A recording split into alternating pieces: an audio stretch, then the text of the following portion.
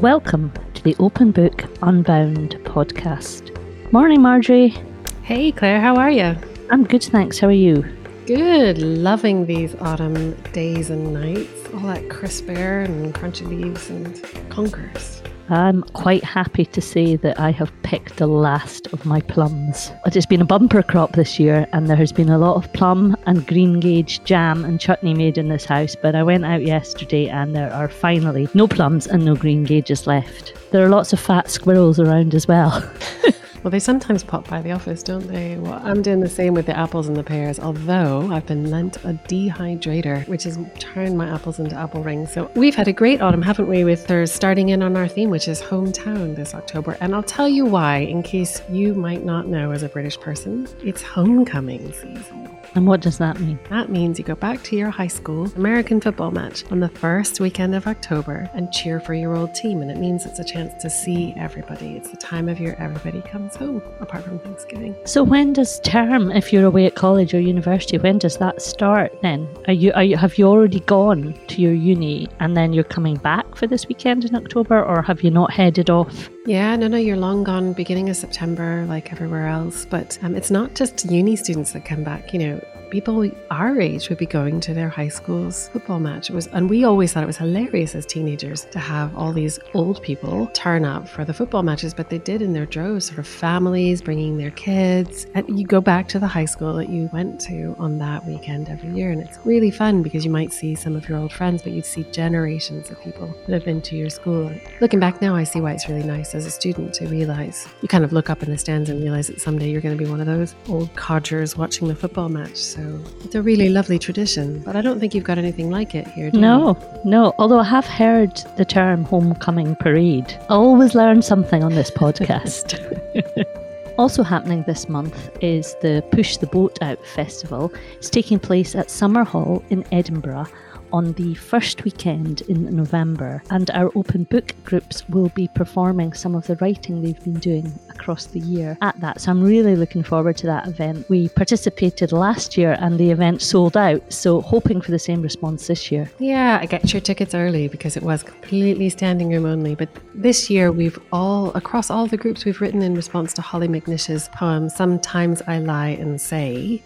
So people had real fun with that, about the kinds of moments they don't tell the truth or they do tell the truth. And the idea is that work will all get woven together into a kind of big performance piece, which we hope will be performed by some of our open book participants. So there will be workshops through October in Summerhall and online. If you want to join us for those, you're welcome to. We'd love it. Where you can add your voice to the poems that are going to be performed, and it'll turn into almost like a little theatre piece. You're also welcome, if you're in Edinburgh, to come along and be part of the performance of that. We'd love to see you there.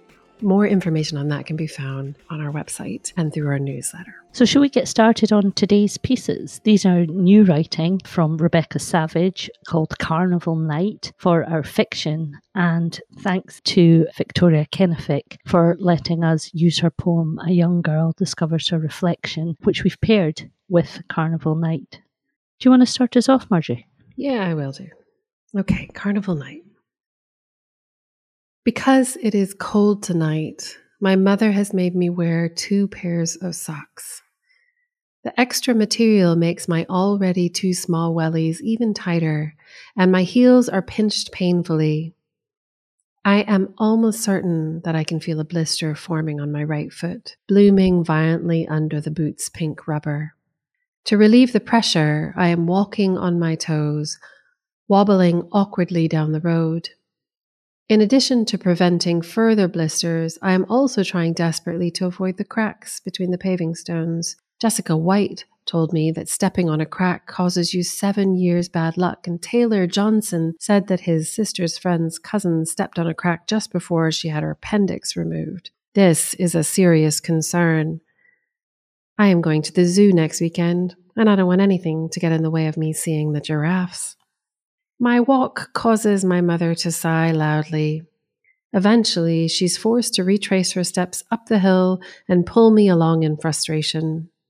I hold my breath and hope that the near suffocation will protect me against the cracks my wellies are tripping onto.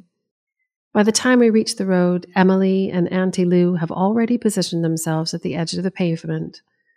My mother and I move to stand on either side of them, best friend matched with best friend. Before we left her house, Emily and I had an argument about who would hold the torch. After a silent foot fight under the table, during which I got kicked in the shin 3 times, Emily won. She is now directing the torch full beam at the houses opposite, performing acrobatic stunts with the glow. Every so often, Emily turns to look at my face, ensuring that I am hating this as much as she hopes.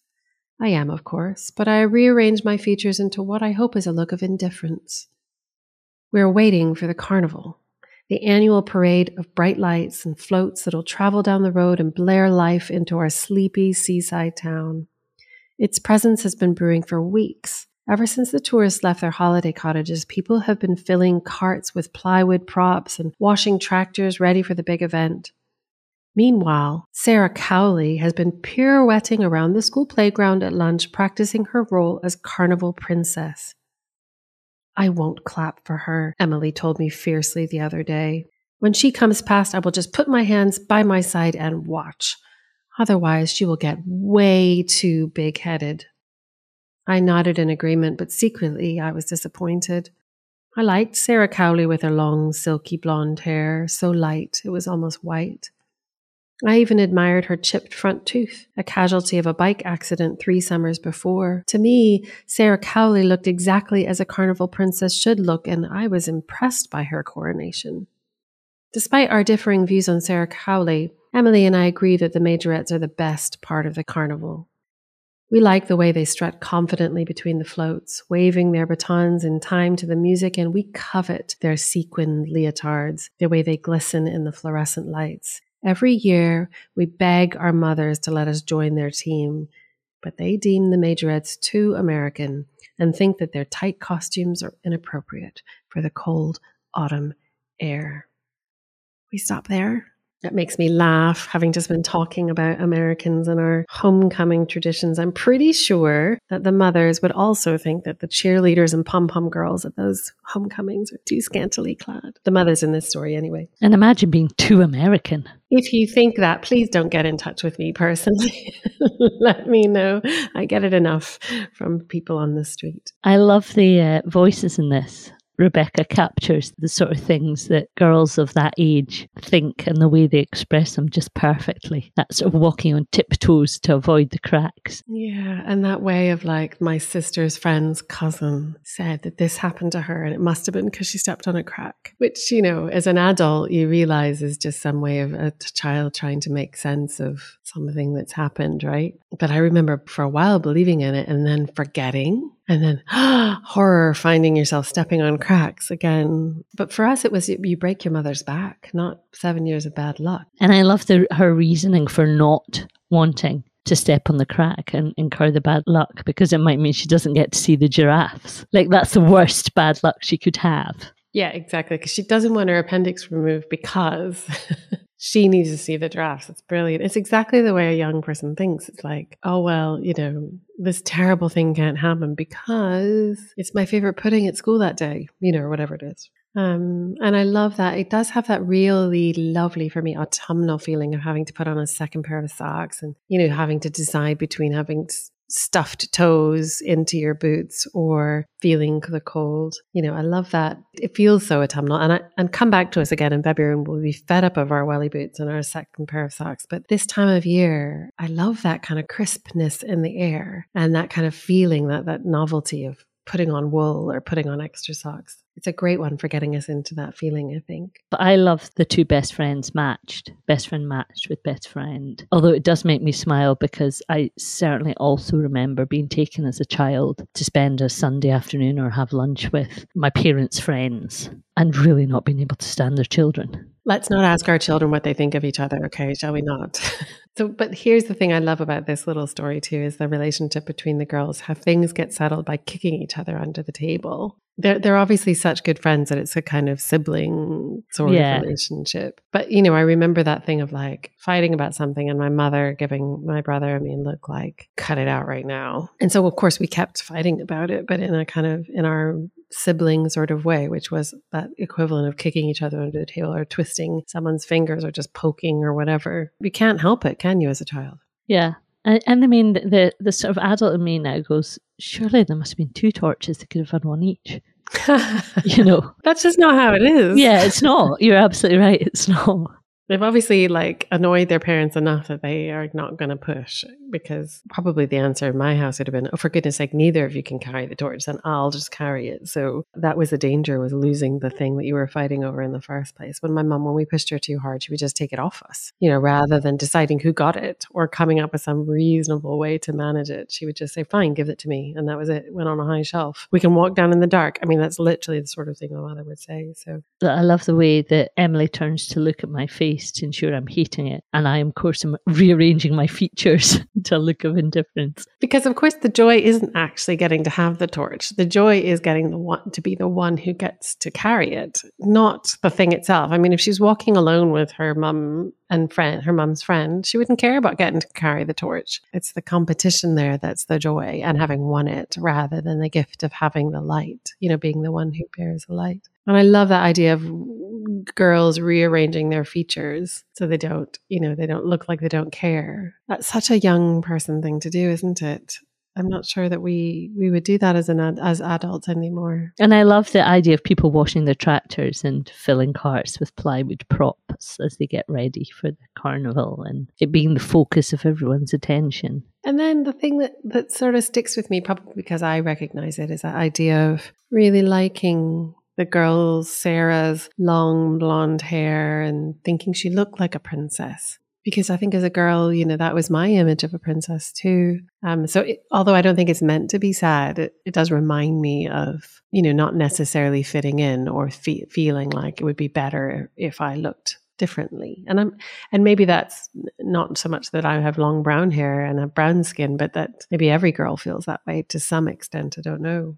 That idea of Sarah Cowley being chosen for the role just because of how she looked, it sort of dates back in the sort of maybe the 80s or even before then. It reminds me of growing up in Carnoustie beside the seaside and having tourists that came, and every Wednesday beside the paddling pool there was a Bonnie Babies competition, and people would parade their babies round the side of the paddling pool, and the one that looked the cutest would get picked. And I always thought it was a slightly sort of, even as a child, thought it's a slightly odd thing to do. And then, the winning Bonnie Babe would appear in the Guide and Gazette, which was the local paper, the following week. And this happened every Wednesday afternoon all through summer. And I guess maybe I never think of adults doing it, but it turns out they do.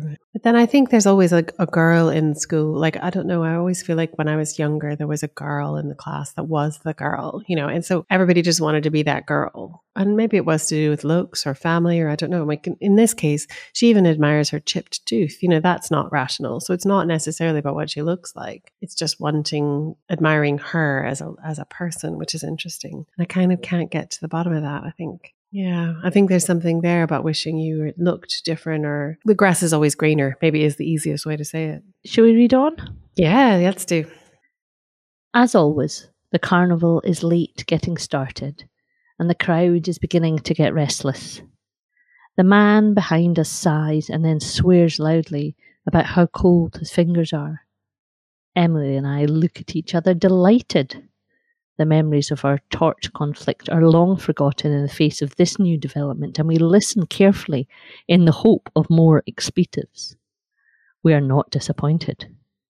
The combination of boredom and several pints of West Country cider have removed any filter this man may have had.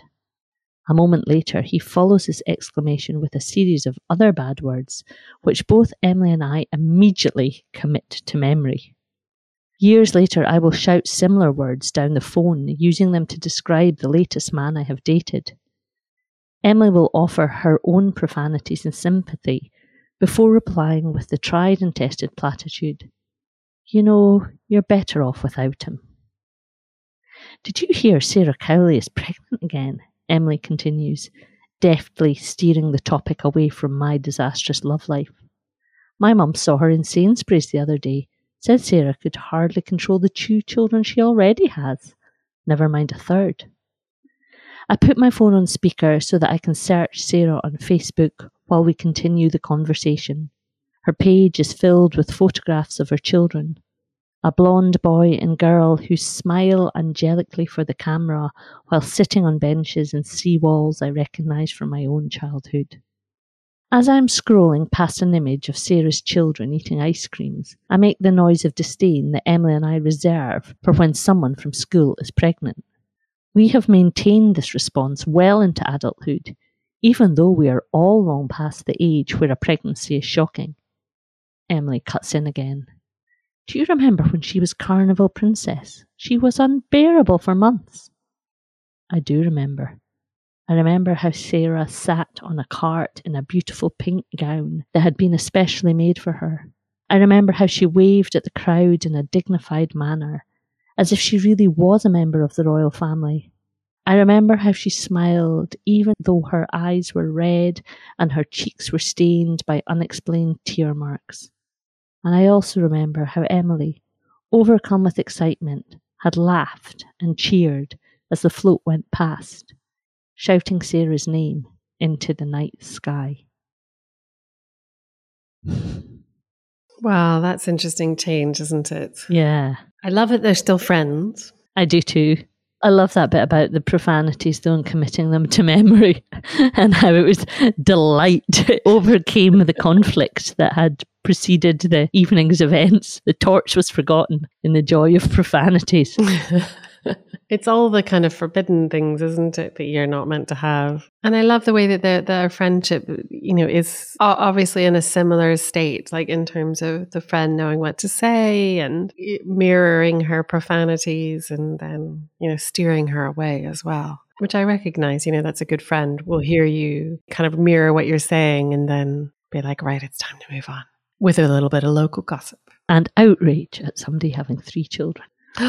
When they can't control the 2 they already have. I don't even believe that though. But it does feel like they're still sort of super interested in this woman's life. It's still become I wouldn't say she's a focus in the way that she obviously was as a child, but it's a kind of mirroring still. They're kind of curious and scanning pictures.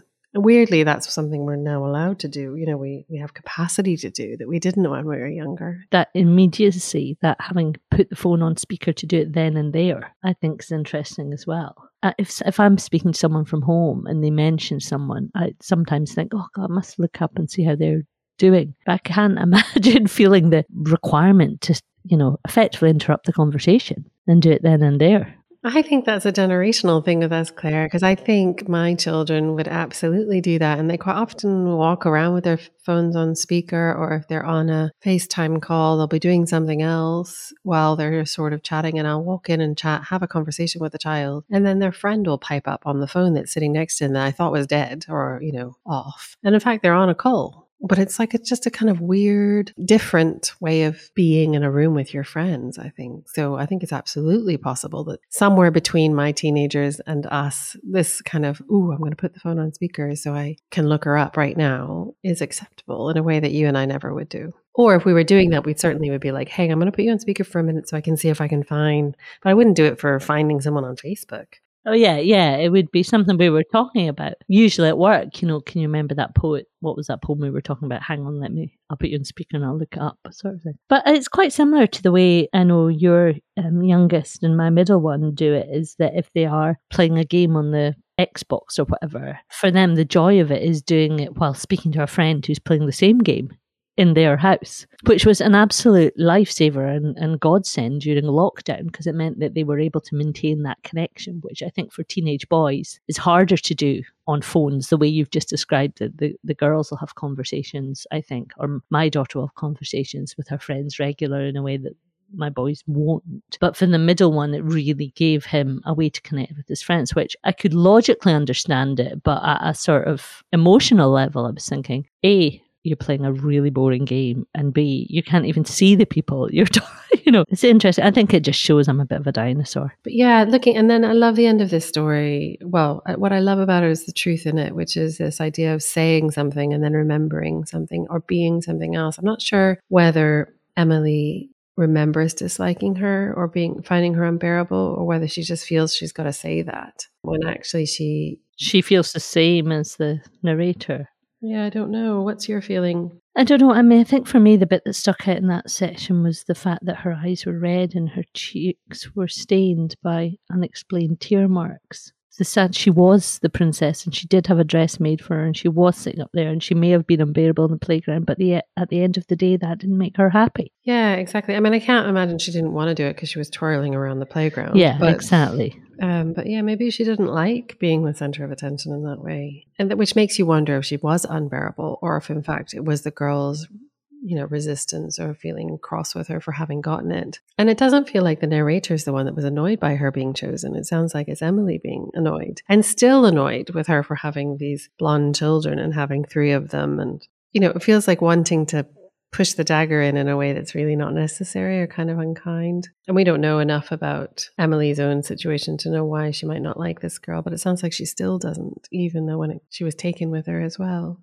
And I think that's what the joy of the little twist at the end is for me. That's sort of unexpected, that despite all this and despite what Emily still feels, she was still caught up with the excitement of the carnival. And I think, the kind of magic of a night or an event can overtake you, even though you have reservations or, there is that feeling of you can get carried away with the kind of sentiment in the air, that kind of group mentality, as it were. It can be good as well as negative, which I think is really, really nice, rather than being the thing we normally think that sort of feeling is, which is negative. I think it's lovely here. Yeah, I really enjoyed that story. Thank you, Rebecca, for letting us have it. Let's read Victoria's poem, which we can chat about whether it pairs or not. It's from her collection, Eat or We Both Starve, from Carcanet. The young girl discovers her reflection. I saw her face all the time, mistook it for mine. Little mirror said nothing. That should have been the first sign. I got stuck at what parts of each other we would share. I want your hair, I'd say. She would smile, dress her doll. I was 8 when we wore the same outfit to church, but couldn't match her ponytail sway up the aisle. After Mass, adults cast their gaze down, eye scales weighing us. I watched how distorted and untidy I became in glass diamonds on the chapel floor. The priest called me a big girl. I want to be you in every reflective surface, boxed in. Instead, I stare at a plump face I do not recognize. Its green eyes replicate. I try on your tiny pointed smile. This poem is in very long lines, so long that the last one is almost into the crease of the book, and it's 3 stanzas of 3 lines. So quite long across the page, which I think matters. I love the way that she, in this poem, that she wants to be something else. I think for me, that's where it connected with the story, that looking at something or seeing something that isn't her, that she wants to be. That idea of, it's not jealousy, I think that's too strong, but maybe envy is a better word. But the things that you're envious of, it's not that she's very clever, or she's not that she does really well in school, or it's not that she's really good at sport or whatever. It's, her ponytail. And that idea of I don't know whether in this poem, it's a tough poem in the sense that I'm not sure who the other is and whether it's the child she wants to be versus the child she is, or whether it's another girl who she sees a bit like in the story, and we don't get the sense necessarily that the narrator wants to be Sarah, but I, in the story, feel like when I project myself into that story, I want to be Sarah. So I don't know whether in this poem that's what's happening. I want to see another face when I look into a mirror rather than the one I do see. And that idea of trying to match, trying to wear the same thing so that somehow that makes you similar or makes you, I recognize that if we just wear the same jumper, we'll be the same. But in fact, as we grow older, we realize that doesn't work. And it's interesting, I think, how, my experience is that girls in particular want that or seek that in a way that, they want to wear the same jumper, they want to have the same dress, or particularly when they're younger, as you say. Yeah, almost as a sign of kinship or something. But then I wonder if that's partly because it makes you less of a standout, and it kind of redirects the attention or diffuses the attention in a room if you're looking the same, rather than an attention attracting scheme. I think in my case, it would have been not wanting to be seen or wanting to have not in any sinister way, not that people were paying attention to me in a sinister way, but I never wanted to be the center of attention. So it was a way of deflecting that somehow. Sort of blending in sense rather than the fact you're all dressed the same making you stand out, which I think sometimes it has the effect of. If you see a group of people all dressed the same, I think you notice them more.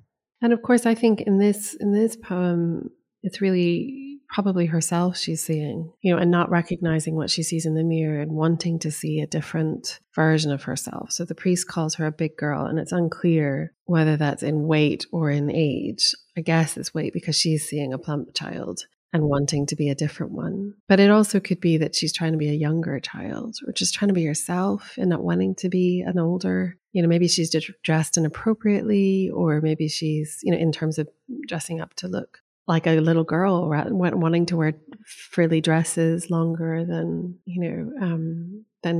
adults might deem acceptable. I don't know. I feel like the young these days have much more leeway with that than we ever did anyway. There was a time when it was unacceptable to wear a foo-foo dress, as it were. And it came a lot earlier than it does now. I think both of my teenage girls could happily, and they're coming to the upper ends of teenager, could happily wear a frou-frou skirt and just think, well, wear it if you want to. It doesn't matter. Whereas I would never have gotten away with that. Yeah, and there's a real sadness in that line at the end of the second stanza. I watched how distorted and untidy I became, in glass diamonds on the chapel door. Because she's seeing herself in the adult's eyes, right? Yeah, or the reflections become distorted in whatever she's, I kind of envisaged maybe, that stained glass window or that reflective glass, and she sees herself, and, I wondered if the distorted and tidy version of herself is what she sees. The you is the little girl she sees. She wants to be that boxed in, which is, what she's looking down on, that kind of mirrored tiles, as you say, the glass. And so the you here is the girl in her mind that she could be or wants to be and doesn't quite get to be. And I guess, for me, that ties back to the story in the sense of seeing the long, white, blonde-haired girl called Sarah.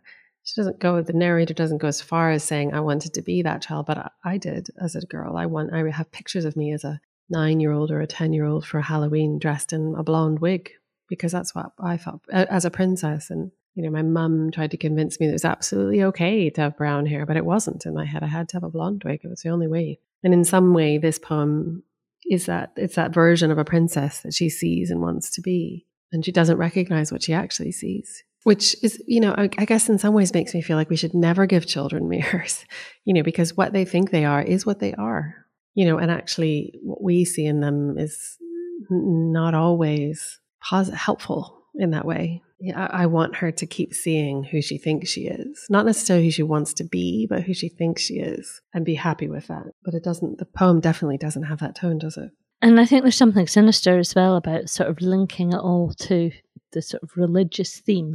I think it gives it a weight and a gravitas I think it makes you realise how seriously she takes her feelings. Yeah, and the church comes up in a lot of her poetry in different ways. So I'm not particularly surprised to see it here because, there are poems in the book. I chaired her at Stanza last year, so I know bits and pieces about her work, but there are poems about, going to a particular kind of school, or it's a theme that runs through a lot of the poems. But yeah, I think there is something about her seeing herself or recognizing something at church, as you say, that adds a level of kind of truth to it, or that's a kind of important moment or an important place to recognize something about yourself. It's different than if you're just sitting on your bedroom floor. Certainly it felt like that. And then the end of tying on your tiny pointed smile, again, is heartbreaking, but it ties in many ways for me to the story of trying on that idea of not looking like you don't care. Yeah,